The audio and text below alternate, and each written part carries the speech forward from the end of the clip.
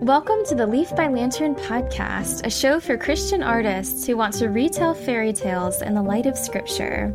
We'll discuss how to approach retelling a fairy tale according to the truth and beauty of the Bible, from ethical issues to images like rose gardens and dragon hordes. I'm your host, Alicia Pollard. Hi everyone, we are now officially in the holiday season, that twinkling, bustling, festive, frenzied time of year in which a whole year's worth of celebration and stress seem packed in 1 month. At least that's how it feels to me.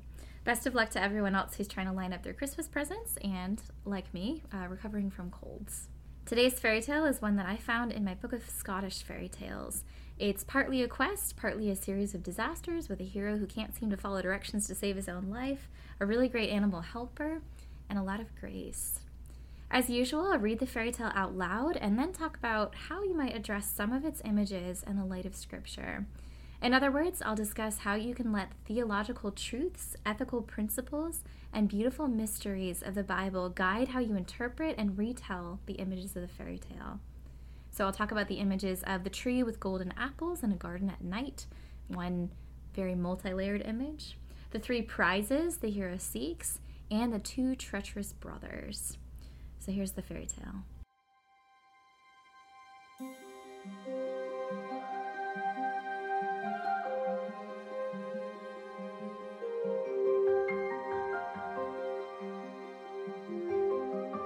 The Golden Bird. Once upon a time, a king kept a pleasure garden in his palace. At the center of the garden was a tree that bore golden apples that were the king's delight. When the apples were near ripe, they were counted, and they found one missing. Furious, the king appointed his eldest son to guard the tree that night and catch the thief. The eldest son stayed awake as long as he could, but fell fast asleep, and woke to find another apple missing. The king appointed his second oldest son to guard the tree that night and catch the thief. The second son stayed awake as long as he could, but fell fast asleep, and woke to find yet another apple missing. Reluctantly, as he believed his youngest child to be simple and nearly useless, the king appointed his youngest son to guard the tree that night and catch the thief. The youngest son managed to stay awake a long time and finally glimpsed something coming through the trees, a bird whose feathers shone like finest gold. The bird alighted on the tree and plucked an apple with its beak. The youngest son shot an arrow to try to fell and catch the bird, but it was too quick for him and flew away, leaving a single gleaming feather in the grass. The youngest son brought the feather to his father. The king called all his royal counselors together, and all agreed that the feather was worth more than the whole kingdom. The king commanded his eldest son to go and find the bird and bring it to him. The eldest son rode away. On the road, he saw a fox sitting under a tree and prepared to shoot it for sport. "Save your powder and shot," cried the fox. "I will help you if you spare me. When you come to the next town, you will see a bright inn full of laughter and music, and a quiet inn with no merriment. Spend the night in the quiet inn, and you will be well on your way." "Spare you," scorned the son, "for such foolish counsel." He shot at the fox. The fox danced nimbly away. The eldest son arrived at the town and saw a bright inn full of laughter and music, and a quiet inn with no merriment. He went to the bright inn and amused himself with dancing and drinking, and forgot all about his quest, so that his father the king never heard from him. The king commanded his second son to go and find the bird and bring it to him. The second son rode away. On the road, he saw a fox sitting under a tree and prepared to shoot it for sport. "Save your powder and shot," cried the fox. "I will help you if you spare me. When you come to the next town, you will see a bright inn full of laughter and music, and a quiet inn with no merriment. Spend the night at the quiet inn, and you will be well on your way."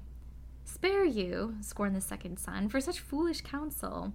He shot at the fox. The fox danced nimbly away. The second son arrived at the town and saw a bright inn full of laughter and music, and a quiet inn with no merriment. He went to the bright inn and amused himself with dancing and drinking, and forgot all about his quest, so that his father the king never heard from him. The youngest son of the king begged to go and find the bird for his father. His father agreed at last, reluctantly, and let him go. The youngest son walked away. On the road, he saw a fox sitting under a tree and prepared to shoot it for sport. "Save your powder and shot," cried the fox. "I will help you if you spare me. When you come to the next town, you will see a bright inn full of laughter and music, and a quiet inn with no merriment. Spend the night at the quiet inn, and you will be well on your way." "Of course I will spare you," said the youngest son. "Climb on my tail, and I will carry you," said the fox. The youngest son climbed on the fox's tail, and they whisked away.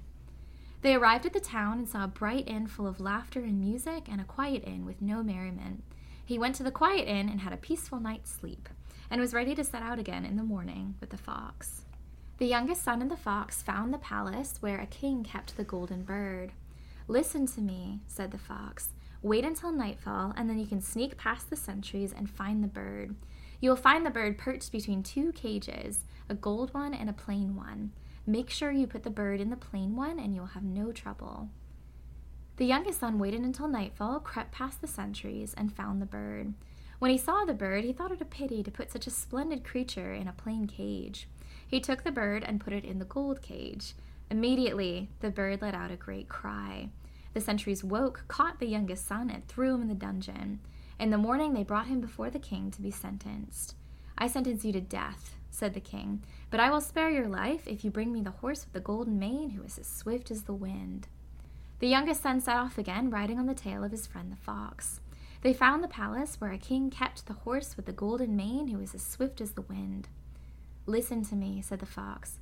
"Wait until nightfall, and then you can sneak past the sentries and find the horse. You will find the horse in a stall with two saddles hanging on the wall, a gold one and a plain one. Make sure you put the plain saddle on the horse, and you will have no trouble." The youngest son waited until nightfall, crept past the sentries, and found the horse. When he saw the horse, he thought it a pity to put a plain saddle on such a splendid creature. He took the golden saddle and put it on the horse. Immediately, the horse let out a great neigh. The sentries woke, caught the youngest son, and threw him in the dungeon. In the morning, they brought him before the king to be sentenced. "I sentence you to death," said the king, "but I will spare your life if you bring me the princess who lives in the golden castle." The youngest son set off again, riding on the tail of his friend the fox. They found the golden castle where the princess lived. "Listen to me," said the fox. "Wait until nightfall, and then you can sneak past the sentries and find the princess as she walks to her bathhouse. Ask her to come with you, and do not listen if she asks that she may only say goodbye to her parents. Then you will have no trouble." The youngest son waited until nightfall, crept past the sentries, and found the princess as she walked to her bathhouse. "I will gladly go with you," she said, "if only I may say goodbye to my parents." The prince agreed, forgetting the fox's advice. When the princess spoke with her parents, they were furious. They had the palace guards catch the youngest son and throw him in the dungeon. In the morning, they brought him before the king to be sentenced. "I will spare your life and give you my daughter," said the king, "if you can move this mountain in 8 days." The youngest son worked very hard to move the mountain for 7 days, and at the end of the time was in despair for his life. "I will help you," said the fox. The next morning, the mountain had moved from its seat. The princess from the golden castle climbed on the fox's back behind the youngest son, and they ran off together. "I will tell you how to keep all you have gained," said the fox. "When we come to the castle where lives the horse with the golden mane, bring the princess forward, and all will rejoice to see her. They will bring out the horse with the golden mane. Shake hands with everyone, and shake the princess's hand last. When you take her hand, pull her onto the horse with you and ride off, and none can follow, for he is swift as the wind." When they arrived at the castle where the horse with the golden mane lived, the youngest son did as the fox had told him. He shook hands with everyone, and when he took the princess's hand, she gladly leaped onto the horse with him, and they rode off, swift as the wind. "I will tell you how to keep the golden bird as well," said the fox. "When we come to the castle where lives the golden bird, leave the princess with me, and I will take care of her.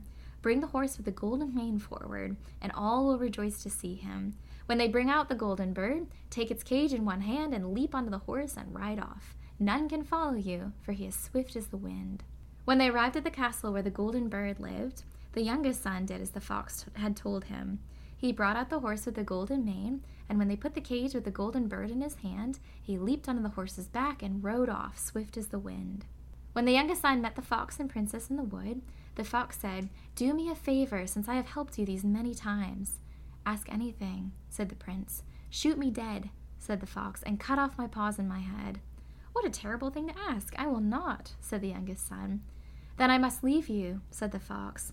"But I will give you 2 more pieces of advice. Don't buy gallows meat, and never sit on the edge of a well." The youngest son rode off with the golden bird, the horse with the golden mane, and the princess from the golden castle.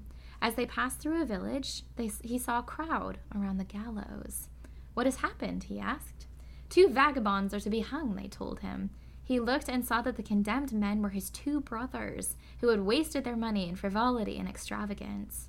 "Could they be saved?" he asked. "Yes, if any pay their ransom," said the villagers. "But who would ransom these worthless fellows?" The prince gladly paid his brother's ransom, and they rode off together. They came to a shady wood, and as they rested for their noonday meal, he sat on the edge of a well. Immediately, his brothers pushed him into the well and rode off with the golden bird, the horse with the golden mane, and the princess from the golden castle. "We have brought you not only the golden bird, but this horse and this princess as well," they told their father the king, who received them with honor. But the bird would not sing, the horse would not eat, and the princess only wept. The youngest son had survived his fall into the well, as it was dry with a soft, mossy bottom, but he could not get out. Finally, his friend the fox returned to him. "You should have followed my counsel," said the fox, "but I will help you." The prince climbed onto the fox's tail, and they leaped out of the well and back to his father's kingdom. When they came to the borders of the kingdom, the fox warned the youngest son, "Your brothers have posted sentries all around with orders to kill you if they find you." The youngest son exchanged clothes with a beggar he found by the road and entered the kingdom in disguise. But when he came near, the bird began to sing, the horse began to eat, and the princess stopped crying. The youngest son presented himself before the king. "I am the one who found the golden bird, the horse with the golden mane, and the princess from the golden castle," he said. The princess bore witness that he had told the truth, and that the prince's brothers had threatened her if she spoke of it. The prince's brothers were condemned to death for their wickedness. The youngest son married the princess of the golden castle, and they lived happily together. A long time later, the youngest son walked alone in a wood and found his friend the fox. "Do the favor I asked of you before," pleaded the fox. "Shoot me dead and then cut off my paws and my head." Sorrowfully, the prince obeyed. Instantly, the fox turned back into a man.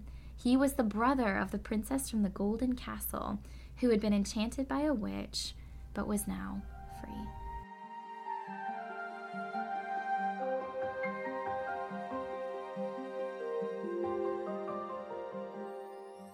First image, the tree with golden apples in a garden. I love this atmosphere, the first scene of the fairy tale, a pleasure garden with a tree of golden apples at night. It's so rich, the aesthetic of gold gleaming in the dark, of a garden hushed and still and waiting in the night. It's very powerful. I think you can do a lot with it. I usually try to pick one simple image to look into, but for this fairy tale, I'll look at these couple of images in relation to each other. So a special tree, a garden, and gold in scripture. The first association that comes up is obvious. The first garden of scripture is the Garden of Beginning, the Garden of Eden, where God placed man. I'll read about Eden from Genesis 2, 8 through 14. For context, God has just spent 6 days creating the heavens and the earth, and he shaped man from the dust and breathed life into him. So Genesis 2, 8 through 14, ESV. "And the Lord God planted a garden in Eden in the east, and there he put the man whom he had formed. And out of the ground the Lord God made to spring up every tree that is pleasant to the sight and good for food. The tree of life was in the midst of the garden, and the tree of the knowledge of good and evil. A river flowed out of Eden to water the garden, and there it divided and became 4 rivers. The name of the first is the Pishon. It is the one that flowed around the whole land of Havilah, where there is gold. And the gold of that land is good. Bdellium and onyx stone are there. The name of the second river is the Gihon. It is the one that flowed around the whole land of Cush. And the name of the third river is the Tigris, which flows east of Assyria. And the fourth river is the Euphrates." So in this new and perfect world, we have a garden where man is placed with the tree of life and the tree of the knowledge of good and evil. A river that flows out of Eden, splits into 4, and that first river, the Pishon, flowed around the whole land of Havilah, where there is gold. I keep wondering, why are we given these details? Why does this matter? Especially because we don't have Eden anymore and the world is fallen. We are very far distant in time and in quality of life from this image? I tried to answer this question by looking through some biblical commentaries, and mostly I found scholars who were trying to pinpoint the exact geographic location of Eden using these rivers, identifying them. And this is fascinating, the historical geographical perspective. But in this particular study, I'm trying to look for the archetypal and spiritual meanings.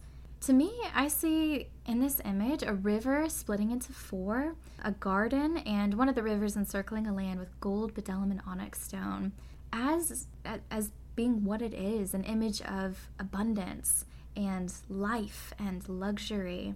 A garden is a place of cultivated beauty and fruitfulness. A river is a source of living water, providing life. That's consistent throughout Scripture, that living water is something God gives. And a land where there are precious metals that are just waiting to be dug up and shaped by human hands. Now, a tree with golden apples from the fairy tale is another mystery, another question. As I said, the special trees of Eden were the tree of life and the tree of the knowledge of good and evil. 2 trees, 2 choices, 2 paths. Adam and Eve picked the tree of the knowledge of good and evil, the wrong tree, and in that sin, they brought death into the world. And then in Genesis 3:22 through 20, the Lord God exiles Adam and Eve from the garden. Then the Lord God said, "Behold, the man has become like one of us in knowing good and evil. Now lest he reach out his hand and take also of the tree of life and eat and live forever." Therefore the Lord God sent him out from the Garden of Eden to work the ground from which he was taken. He drove out the man, and at the east of the Garden of Eden he placed the cherubim and a flaming sword that turned every way to guard the way to the tree of life. So again, that was Genesis 3:22 through 24.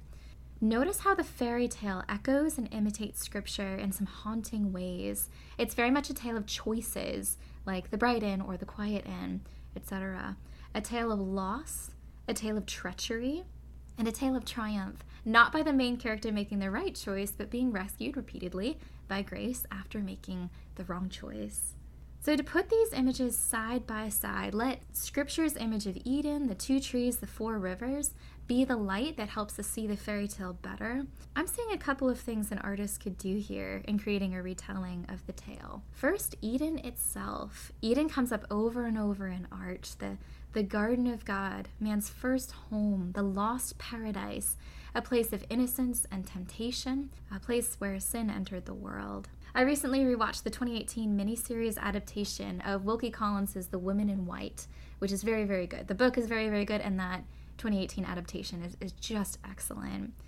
And I can't remember if the book did this as strongly, but the miniseries definitely emphasized one of the settings, Limmeridge House, as an Eden. There's lots of images of innocence and purity and beauty and freedom there. Another example, in Frankenstein, Mary Shelley opens with the frame narrative of ship captain Walden, who hopes to find a lost paradise hidden in the center of the Arctic. So basically, he's trying to discover an Eden. In Susan Gaskell's North and South, the peaceful green setting of the New Forest, which is the south of the title, feels like an Eden compared to the soot and smoke and suffering of the town of Manchester. I also think The Garden in The Secret Garden by Frances Hodgson Burnett and The 100-Acre Wood of the Winnie the Pooh series by A.A. Milne are both Edens. They're places of safety and innocence.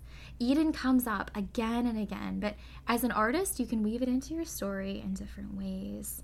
First, there's a good Eden. This is a hopeful and innocent, safe place where children play, people are at peace with each other. There's feasting, dancing, laughter, and best of all, God and man are in perfect communion.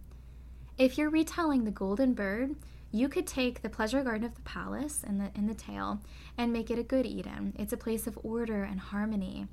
And it would make sense for it to be disrupted somehow, and that would be the inciting incident which gets your plot going. But Eden is not just a place of innocence, it's a place of temptation. That first whisper of, did God really say?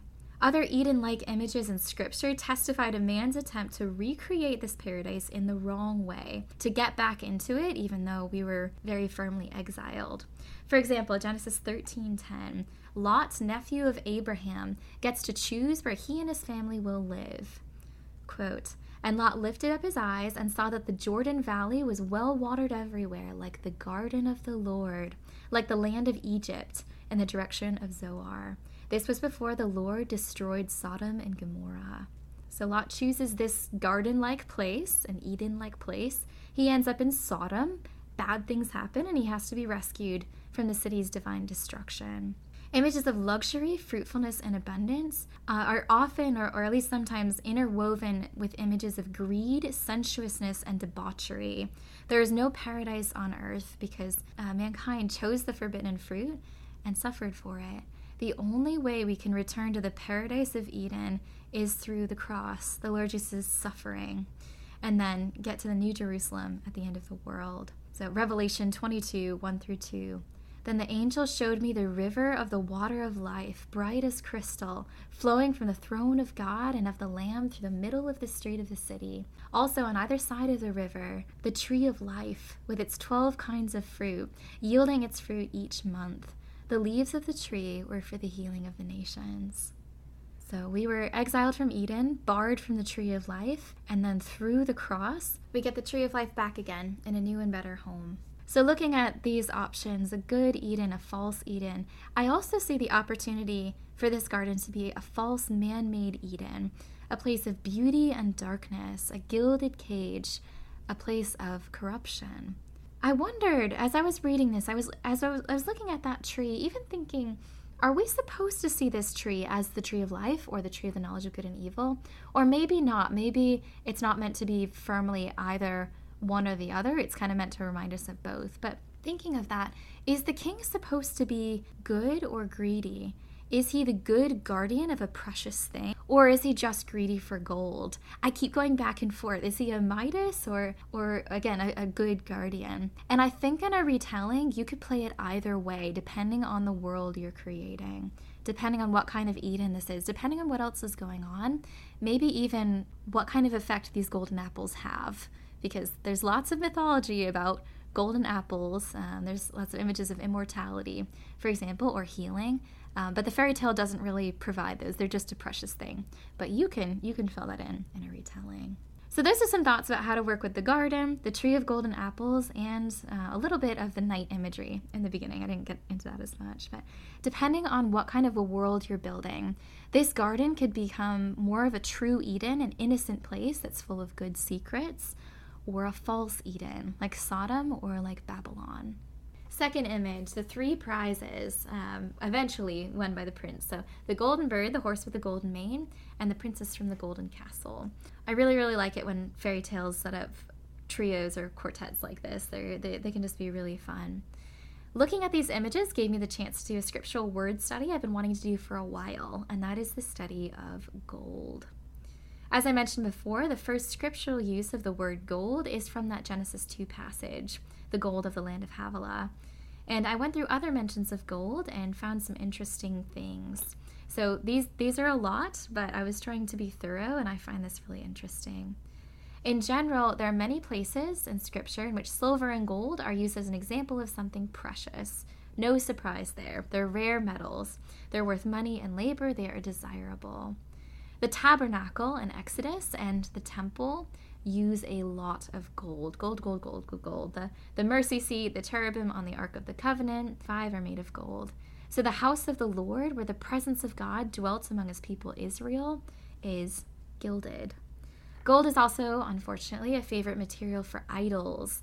Aaron made a golden calf in Exodus 32, very foolishly. Jeroboam made golden calves in 1 Kings 12 to keep the people from going up to Jerusalem after the kingdom split.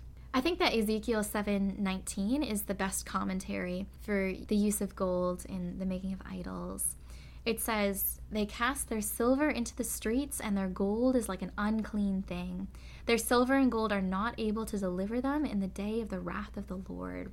They cannot satisfy their hunger or fill their stomachs with it, for it was the stumbling block of their iniquity." A lot of the instances of the word gold were associated with Solomon, son of David, king in Jerusalem.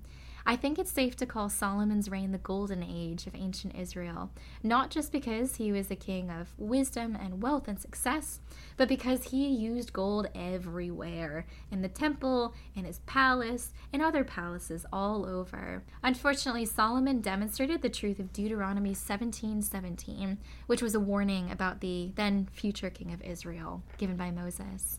Quote, "And he shall not acquire many wives for himself, lest his heart turn away, nor shall he acquire for himself excessive silver and gold." The gold of the temple and the palaces was carried off when the southern kingdom fell. So that's described in 2 Kings 24. So Israel lost its glory in military and material ways. Gold is sometimes used as a comparative, something rare and valuable, to set off something even more rare and valuable. For example, Wisdom Personified, who I addressed in an earlier podcast episode, she says in Proverbs 8:19, "My fruit is better than gold, even fine gold, and my yield than choice silver." Gold is associated with two highly significant figures in Scripture. One is a figure addressed as the king of Tyre in Ezekiel 28, and then there's Nebuchadnezzar, king of Babylon, in the book of Daniel. So first, Ezekiel 28:13 through 15. "You were in Eden, the garden of God. Every precious stone was your covering: sardius, topaz, and diamond, beryl, onyx, and jasper, sapphire, emerald, and carbuncle. And crafted in gold were your settings and your engravings. On the day that you were created, they were prepared. You were an anointed guardian cherub. I placed you. You were on the holy mountain of God. In the midst of the stones of fire you walked. You were blameless in all your ways from the day you were created, till unrighteousness was found in you." So this king of Tyre figure, a cherub who rebelled against God, has marked parallels to the enemy of the world, the deceiver, Satan, especially thinking of Revelation 12 there. Nebuchadnezzar, on the other hand, was the human king of Babylon. In Daniel 2, the prophet Daniel interpreted a dream vision Nebuchadnezzar had of a great statue whose parts represented kingdoms of the earth. And Daniel told him, "You are the head of gold." In Daniel 3, Nebuchadnezzar, perhaps misinterpreting the dream, perhaps not, made a huge statue of himself made of gold and called people to worship it, and he had to repent of that. Wonderful story there. In Daniel 4, Nebuchadnezzar spent 7 years in madness, humbled because he had tried to set himself up above God, but he repented and was restored as king. So two figures associated with gold: Satan, the enemy, and Nebuchadnezzar, who imitates Satan a couple of times, but repents and is shown the mercy of God. Last, in Revelation 21, the city of the New Jerusalem is described as pure gold, like clear glass.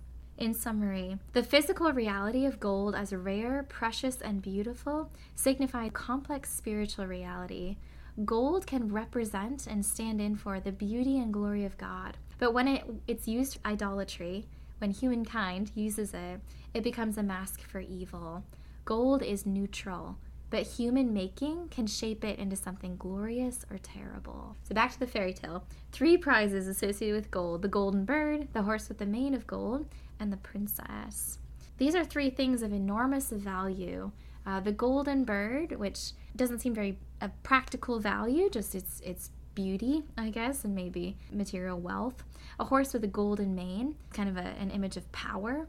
And a princess from a golden castle, who I would say stands for love. Each prize comes with a prohibition that the prince breaks without fail, and each is the fulfillment of a desire. Each is associated with a series of choices: the fine cage or the plain cage, the fancy saddle or the simple saddle, and saying goodbye to parents or not.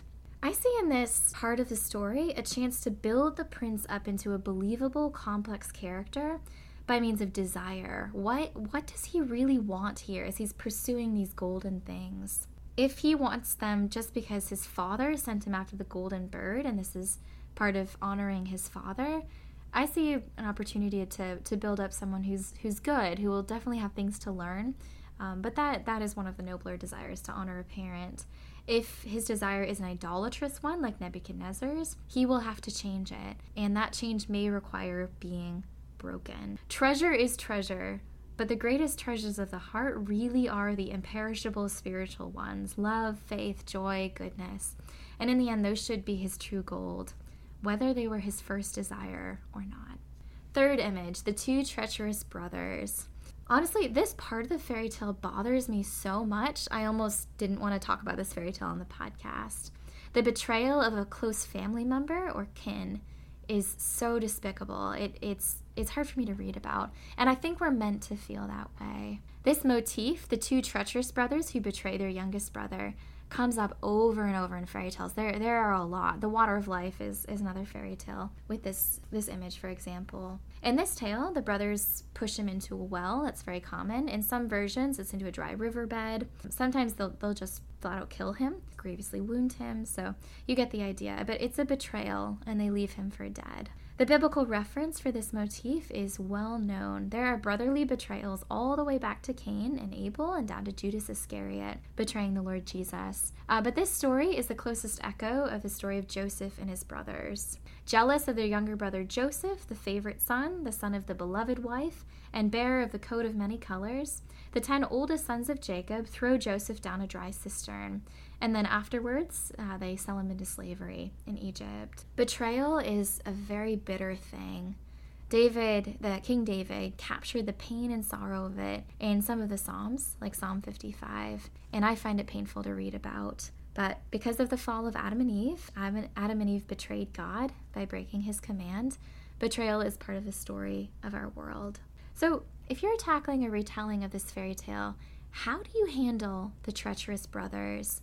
As you develop deep and complex characters, create a larger and broader world, and thicken the plot, how does the Bible help you handle this bitter action? I see a couple of options, a couple of ways to think about this. Because the Bible is the greatest story, you have the freedom to echo the story of Joseph. It goes from Genesis 37 to the end of the book. Joseph's brothers betray him, they sell him into slavery, and a lot of things happen. It's very, it's beautiful and it's complicated, but in the end, he forgives them completely. The family is reunited, the wound is healed. So I see very much a freedom to have the youngest brother forgive his brothers, for there to be repentance and reconciliation. But there can be no reconciliation or restoration of relationship without that repentance. The brothers have to be sorry for what they've done. This would be my favorite way of resolving this, having everyone come together again and reconcile. But I know it is difficult to pull off a full repentance and not have it happen too quickly. It needs to be hard. It's no easy thing to say sorry for something terrible you've done, and it's no easy thing to forgive. If it feels like your story skips too quickly to that, or it's too easy, it will not ring true, because betrayal is so bitter. I see that as a potential danger, wanting to go towards forgiveness, but I know that I would struggle to not make that too quick or too easy. Secondly, I see a precedent in the story of Cain from Genesis 4, who murdered his brother Abel and never repented. So there's no forgiveness between Cain and Abel, because Abel's dead, and no reconciliation. But astonishingly, marvelously, God still shows Cain grace. He lets him live, and he puts a mark on his forehead so that no one can kill him. It just strikes me as so curious, because the sin is sin, and Cain pays for it, but just that act of grace. So I see the opportunity in a fairy tale retelling to show these brothers grace of some kind, and maybe make a way for a future repentance. Not right then. Last, the story of Judas Iscariot, who betrayed the Lord Jesus. So his betrayal is described in Matthew 26, Mark 14, Luke 22, and John 18. Judas betrayed the Lord Jesus by telling his location to the Pharisees, so they sent people to arrest him. And he did not mean to, but that plays a crucial role in salvation history, because the Lord Jesus' death was the substitutionary atonement for our sins. So it worked out for good, but his action was evil. He regretted what he did, but he never fully repented before God and asked for forgiveness. He went and hung himself. As awful as it is, this also is part of reality. The traitor who never repents and is condemned. So those three ways of thinking about this, the way of forgiveness and reconciliation, the way of a grace that comes even without repentance, and the way of condemnation. Last thing I'll say about this fairy tales will often be very fragmented. One episode of the story doesn't really relate to another. So I find in this one the fate of the fox so fascinating that he turns out to be the brother of the Princess of the Golden Castle. A retelling could address that question as a starting point. What happened with that wicked witch who enchanted the fox? And how does this whole story of the tree, the golden bird, the horse with the golden mane, and the Princess of the Golden Castle relate to that curse? Thanks for listening. If you're enjoying the show, please rate and review so that other people can find it too.